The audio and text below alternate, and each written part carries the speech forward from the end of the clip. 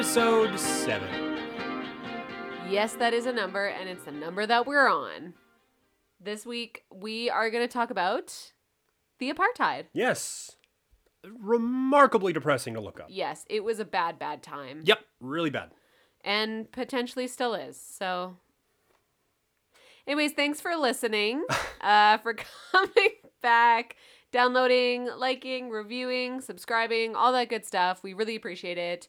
And to the person who gave us 4 out of 5 stars, Hater. you're a hater. Yep.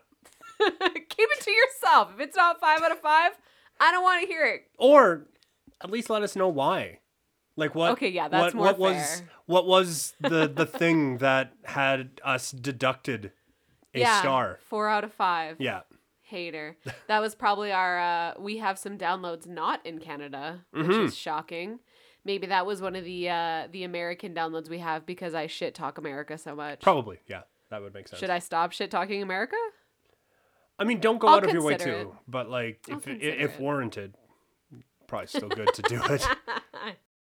I had a question come in about, we are from Canada. Yes. Currently, we live in Canada. And I had a question come in about last week's episode on nuclear meltdowns and what is like Canada's part in nuclear energy. Oh, okay. And I think we both knew that Saskatchewan is like a pretty big exporter of uranium. Mm-hmm.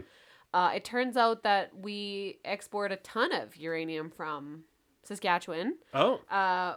We are the second largest producer of uranium, and by we I mean I have absolutely no part in that. I just live in Canada, and Canada is the second largest producer of uranium. We're the 4th largest exporter of it. The world leader of producing and exporting uranium is Kazakhstan. We have like I think That and potassium. yeah. We export 13% of the world's uranium, and they do 43%. Oh, wow. So it's not close. No. We are not a close second. No. There's also, we have several nuclear power plants in Ontario and one in New Brunswick. There's also uranium mines, refineries, and fabrications in Saskatchewan and Ontario. Okay. Apparently, we came up with this CANDU. It's an acronym, CANDU. CANDU, which is like the most Canadian thing that we would call it that. The can-do attitude. Anyways, they're reactors that Canadians came up with. They have been sold to several countries that use nuclear energy. And what makes them special is that apparently they use waste from other reactors to fuel themselves. So they're like recycling nuclear waste Oh, to interesting. like burn again. Oh, well, that seems like a good idea. I know if you have a can-do attitude, you I can do suppose, anything yeah. you want. So anyways, that's fun. Yes. Yeah. And good to know. something I learned. Yeah. So we're recording this on May 4th. May the 4th be with you if you're into that. Star Wars Day. Mm-hmm. But it will come out tomorrow, which is Wednesday, May 5th.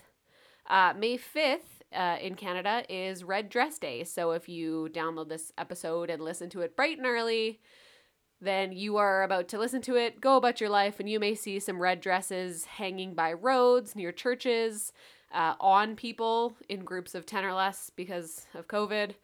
And that is because Red Dress Day is the National Day of Awareness for Murdered and Missing Indigenous Women and Girls. Or maybe you've seen the acronym of MMIWG. This also includes trans women and Two-Spirit people. That should go without saying.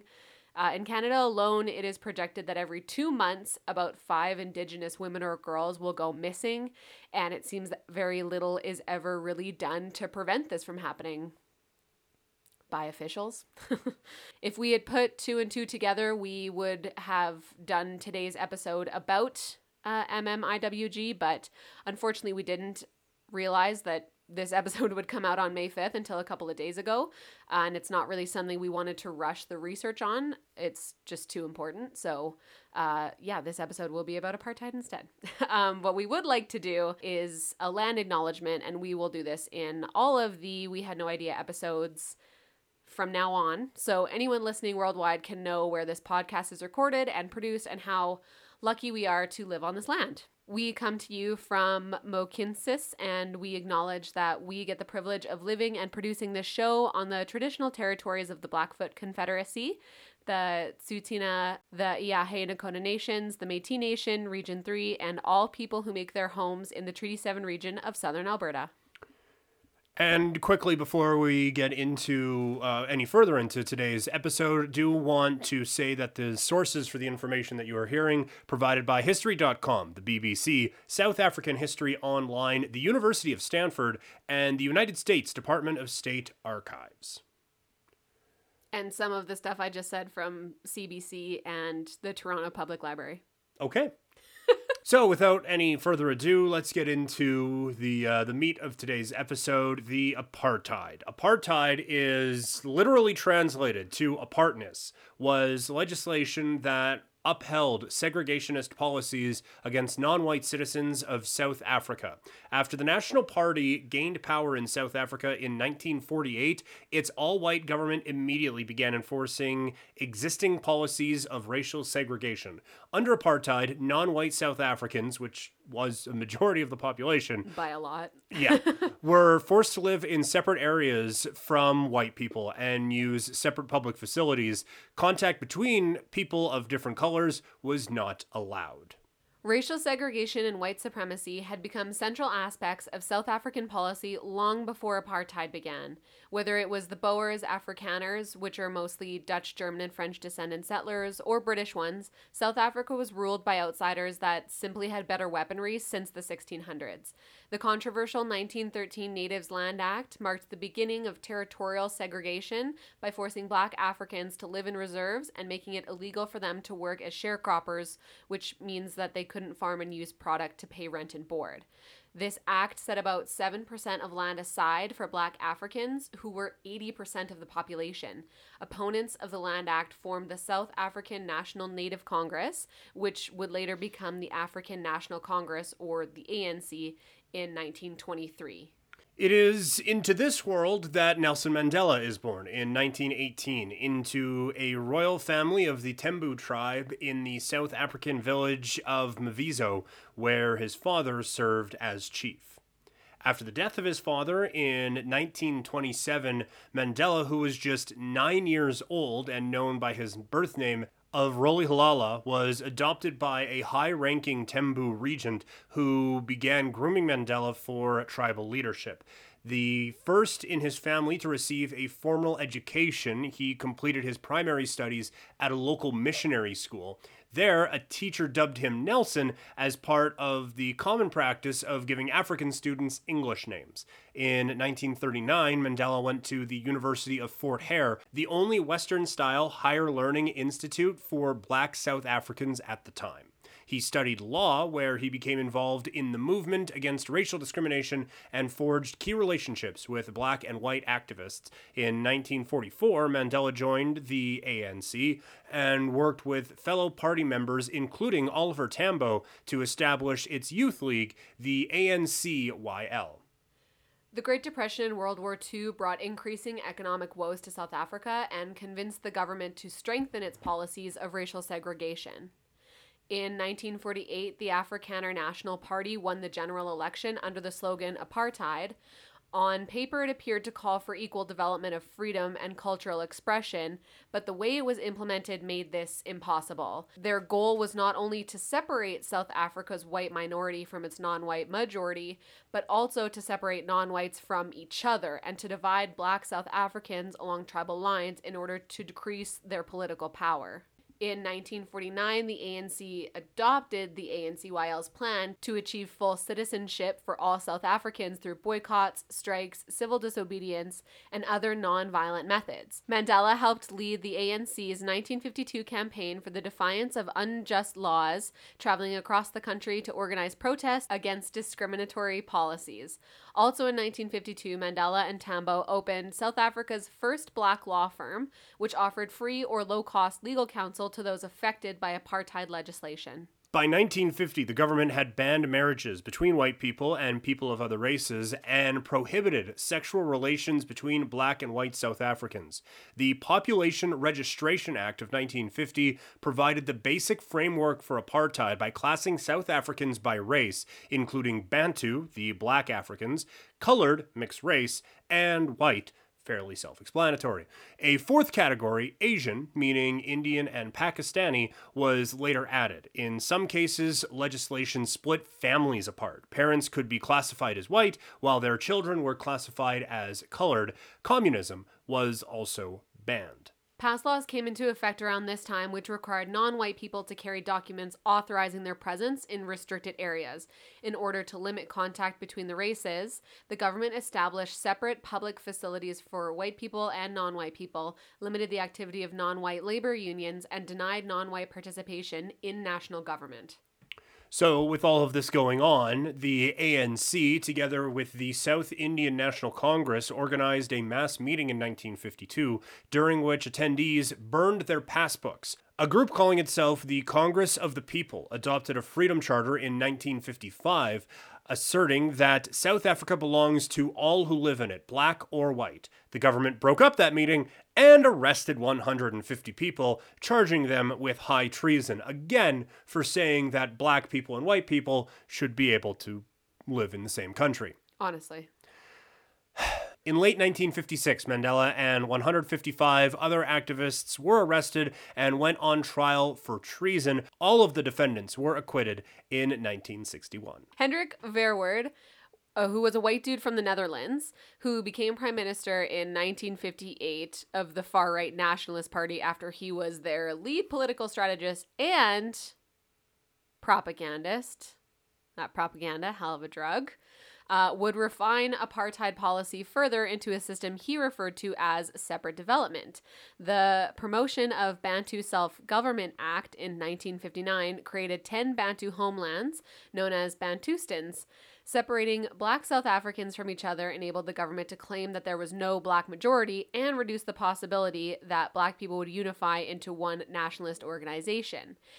Sorry to interrupt. That is literally divide and conquer. Like Yes. It is crazy how just horrifyingly evil that seems. And this is like 1960, right? So yes, 1960-ish. So we can assume that people don't have iPhones. People don't have the internet in these days. So you can't just, this is happening in my area and like text your mom or text your friends. Yeah, you can't Google the demographics of South Africa to see what's actually going on. So yeah, you're right. It's literally divide and conquer. Mm-hmm. Every black South African was designated as a citizen as one of the Bantustans, a system that supposedly gave them full political rights, but effectively removed them from the nation's political body. As a sidebar, this deeply racist Hendrik Verwoerd, swear word guy, he was assassinated in 1966.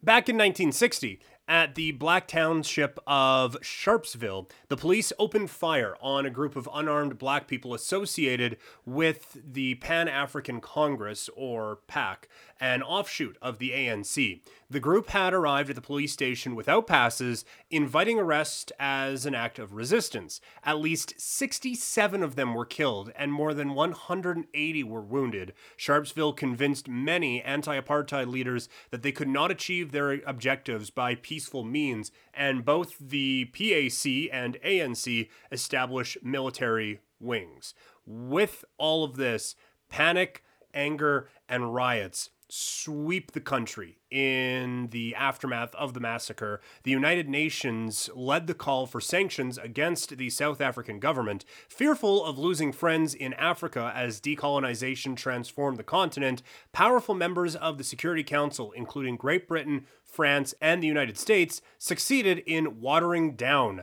the proposals. The apartheid government banned ANC and PAC, which forced them to go underground and wear disguises to evade detection. Mandela and other people in these congresses decided that the time had come for a more radical approach than passive resistance. This is another case where it feels like broader politics are at play, and instead of, hey, a bunch of people showed up peacefully to protest and over 200 of them were either killed or wounded, we should do something about it.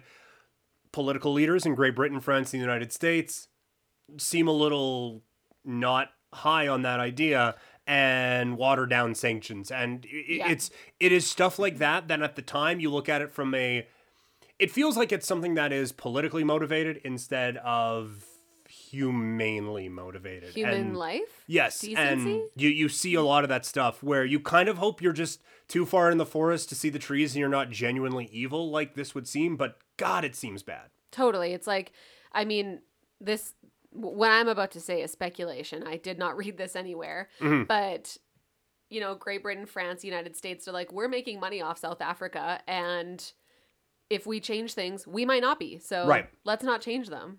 In one of the most devastating aspects of the apartheid, the government forcibly removed Black South Africans from rural areas designated as white to the homelands and sold their land at low prices to white farmers. From 1961 to 1994, more than 3.5 million people were forcibly removed from their homes and deposited in the Bantustans. In 1961, Nelson Mandela co-founded and became the first leader of Umkhonto we Sizwe, which translates to Spear of the Nation. A year later, Mandela traveled abroad illegally to attend a conference of African nationalist leaders in Ethiopia, visit the exiled Oliver Tambo in London, and undergo guerrilla training in Algeria. In August, shortly after his return to South Africa, he was arrested and subsequently sentenced to 5 years in prison for leaving the country and inciting a 1961 workers' strike. The following July, police raided an ANC hideout in Rivonia, a suburb on the outskirts of Johannesburg, and arrested leaders who had gathered to debate the merits of a guerrilla insurgency.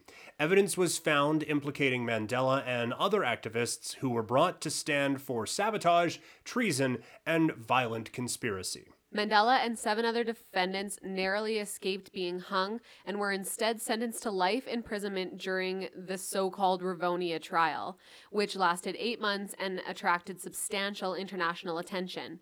In a stirring opening statement that sealed his iconic status around the world, Mandela admitted to some of the charges against him while defending the ANC's actions and denouncing the injustices of apartheid. He ended by saying, "I have cherished the ideal of a democratic and free society in which all persons live together in harmony and with equal opportunities.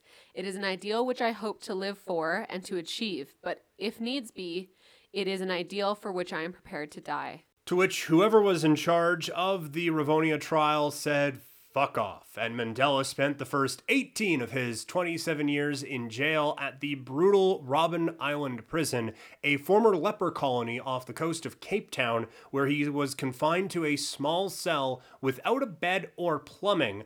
As a black political prisoner, he received less rations and fewer privileges than other inmates. He was only allowed to see his wife every 6 months. Mandela and his fellow prisoners were routinely subjected to inhumane punishments for the slightest of offenses. Among other atrocities, there were reports of guards burying inmates in the ground up to their necks and then urinating on them. Like, fuck, dude. Nobody deserves that. No. These restrictions and conditions notwithstanding, while in confinement, Mandela earned a Bachelor of Law degree from the University of London. He also smuggled out political statements and a draft of his autobiography, Long Walk to Freedom, published 5 years after his release. Spoiler alert, he gets released from jail. Mm-hmm. Is that a spoiler alert? I don't think, well, I mean, it depends, but all right. Yeah, no, you're probably fine. But just think about that for a second. He is going through, he doesn't have a bed. He doesn't have anywhere to go to the bathroom. Yeah. He is being basically tortured for 18 years. And during this time, he gets a law degree and writes a book. Yeah. Like, holy crap. But while he is in there, it does seem like things start to turn a little bit as the United Nations General Assembly denounced apartheid in 1973. In 1976, when thousands of black children in Soweto, a black township outside of Johannesburg, demonstrated against the Afrikaans language requirement for black African students, the police opened fire with tear gas and bullets. The protests and government crackdowns that followed, combined with national economic recession, drew more international attention to South Africa and shattered all illusions that apartheid had brought peace and prosperity to their nation. And we found a chart. This is courtesy the University of Stanford. They posted just how different things were for black people and white people in South Africa at this time. We figured it out last night. White people accounted for about, what was it, 19%? Yeah, 19, 1/5 of the population. Yeah, of the population there, and had 87% of the land allocation, 75% of the national income. They also had, for every 400 white South Africans, there was a doctor, and for every 44,000 black South Africans, there was a doctor. And the just absolutely heartbreaking aspect of this, white people saw an infant mortality rate of 2.7%. For black people, that was 20% in urban areas and 40% in rural areas.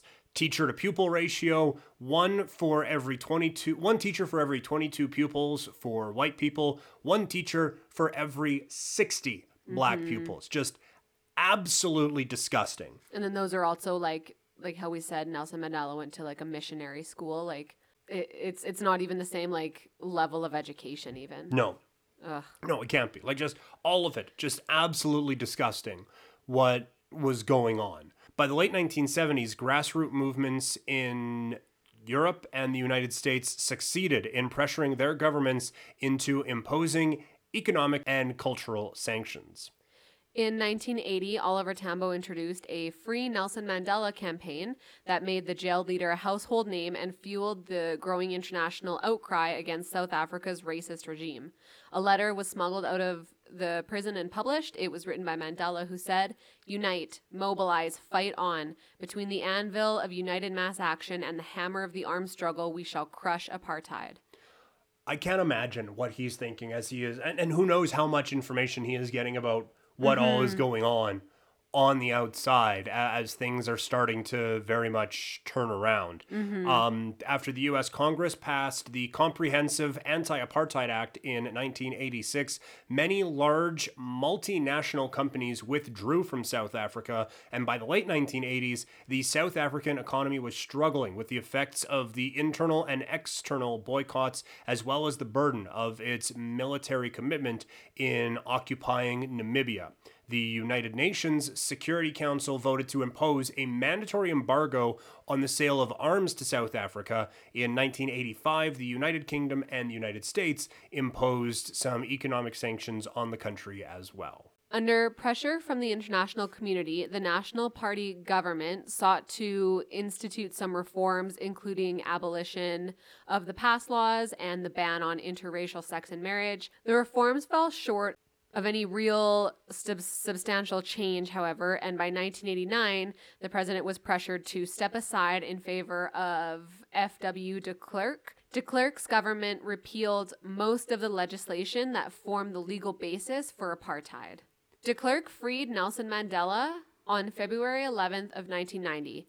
A new constitution, which enfranchised Black South Africans and other racial groups, took effect in 1994, and elections that year led to a coalition government with a non-white majority, marking the official end of the apartheid system. President de Klerk and activist Nelson Mandela would win the 1994 Nobel Peace Prize for their work creating that new constitution for South Africa. And just to let you know how ready people were for this election, when it happened in April of 1994, more than 22 million South Africans turned out to cast ballots in the country's first multiracial parliamentary election in history. An overwhelming majority chose the ANC to lead the country, and on May 10th, Mandela was sworn in as the first black president of South Africa, with de Klerk serving as his first deputy. With that, remaining sanctions were lifted, and South Africa took their seat in the UN General Assembly after a 20-year absence. After retiring from politics in 1999, Mandela remained a devoted champion for peace and social justice in his own nation and around the world until his death in 2013 at the age of 95. And in looking up the place where he was from, Mavizo, I learned that there is now the Mandela School of Science and Technology, Mavizo's first secondary school. Oh, amazing. Yeah. That's awesome. That's nice. But just to quickly squash that niceness, Okay. I wanted to just read a little bit from this New York Times article that was published in 2017. So while apartheid ended, it didn't really. So the article goes, the end of apartheid was supposed to be a beginning. Judith Sacade envisioned escaping the townships where the government had forced black people to live. She aimed to find work in Cape Town, trading her shack for a home with modern conveniences. More than 2 decades later, Miss Sacade, now 69, lives on the garbage-strewn dirt of Crossroads Township, where thousands of black families have used splintered boards and metal sheets to construct airless hovels for lack of anywhere else to live. I've gone from a shack to a shack, Miss Sacade says. I'm fighting for everything I have. You still are living in apartheid. In the history of civil rights, South Africa lays claim to a momentous achievement, the demolition of apartheid and the construction of a democracy. But for black South Africans, who account for 3/4 of this nation, of roughly 55 million people, political liberation has yet to translate into broad material gains. Apartheid has essentially persisted in economic form. Well, that's heartbreaking. Yeah. And it shows how much work needs to be done when this kind of stuff happens. Yeah, it took 50 years, and it took all of that work to just have apartheid taken down. And that's just like basically just the word apartheid taken away. Mm-hmm. Now you have to, it takes generations to just switch over from that. And there's just, it has to be just ingrained in so many people. Mm-hmm. You can't just go, okay, so everything is back to normal now. We're all good? Good? Cool. Awesome. All right. Yeah. I'll just be over there if you need anything. We've displaced so many people and then, we end the laws and then you're just supposed to go home. Right. Yeah, exactly. So it really does show with all the work that is put in to take down the system, it requires that much more work to build up a new prosperous one. Yeah. It just feels like it's so easy to take away, and it's very difficult to get back. Mm-hmm. Yeah, absolutely. No, that's a great way of putting it. Thank you. So on that note, that's our show. So yeah. That is our show. We hope you learned something. Apartheid is something that I personally did not know really anything about. No, this was the exact type of a thing that we started the show for, where it's you said we're doing the apartheid. It's like, all right, I've heard of that. If you would have asked me before this week to name 3 things about it, I probably would have fallen short of the last 2. I would have had, okay, well, Nelson Mandela was very much involved. Yeah. And aside from that, I didn't have a whole lot of I was going to say recollection. I was 4 when it all came to an end. Yeah. But I didn't really have a real grasp on this one. So hopefully we provided a little bit of that for you as we ran down what is an absolute black eye in history, and one that we are seeing some almost 30 years later, it is very difficult to recover from. Yes. So I didn't tell you this, but I looked at our little list here of... Oh, and thank you to the 3 people who suggested apartheid. Yes. I hope that we did it justice for you and really just did it justice, hard stop. Right. So on our little list here of topics that... I guess we just called it podcast ideas. You asked me to pick one off of here. Yep. For next week, and I didn't tell you what it was. No, you did not. That's because it is a history event that you know lots about, but I know very little about. Okay. And that is the Oklahoma City bombing. Okay. Yes. Okay. There are a couple of very good documentaries on this, and this is one where you're very much going to have to rein me in on it, because this is a subject I can just go on. I'm going to have to edit the notes down a lot for this next one. Yes, you absolutely 100% are. I feel like this is one where I could do it tomorrow if we wanted to. Oh my gosh. But I look forward to diving into this one a little bit more and seeing what you think of it as we go along, because this is a an event in North American history that I think kind of gets glossed over because there have been other such types of events that have happened in bigger cities that had a bigger impact. Not to take anything away from the impact of this one, but there are so many layers to this that it is absolutely horrifying. And yeah, it does feel like something in history that kind of just gets glossed over. So looking forward to diving into it next week. Okay, great. I can't wait to listen to you on our podcast. I won't speak at all. Maybe I'll say hi in the intro. Right. And then you can tell the fine folks at home about the Oklahoma City bombing. All right. Okay, great. Well, if you have suggestions, comments, you want to say hi, we have an Instagram now for this podcast. It's We Had No Idea Podcast on Instagram. You can also send us emails, wehadnoideapodcast@gmail.com. And we really appreciate you. That's it. Aw. Aw. I mean, we also appreciate you rating, reviewing, subscribing, giving us 5 stars, and saying nice things about us. Yes. So please do all of those things. And again, email us.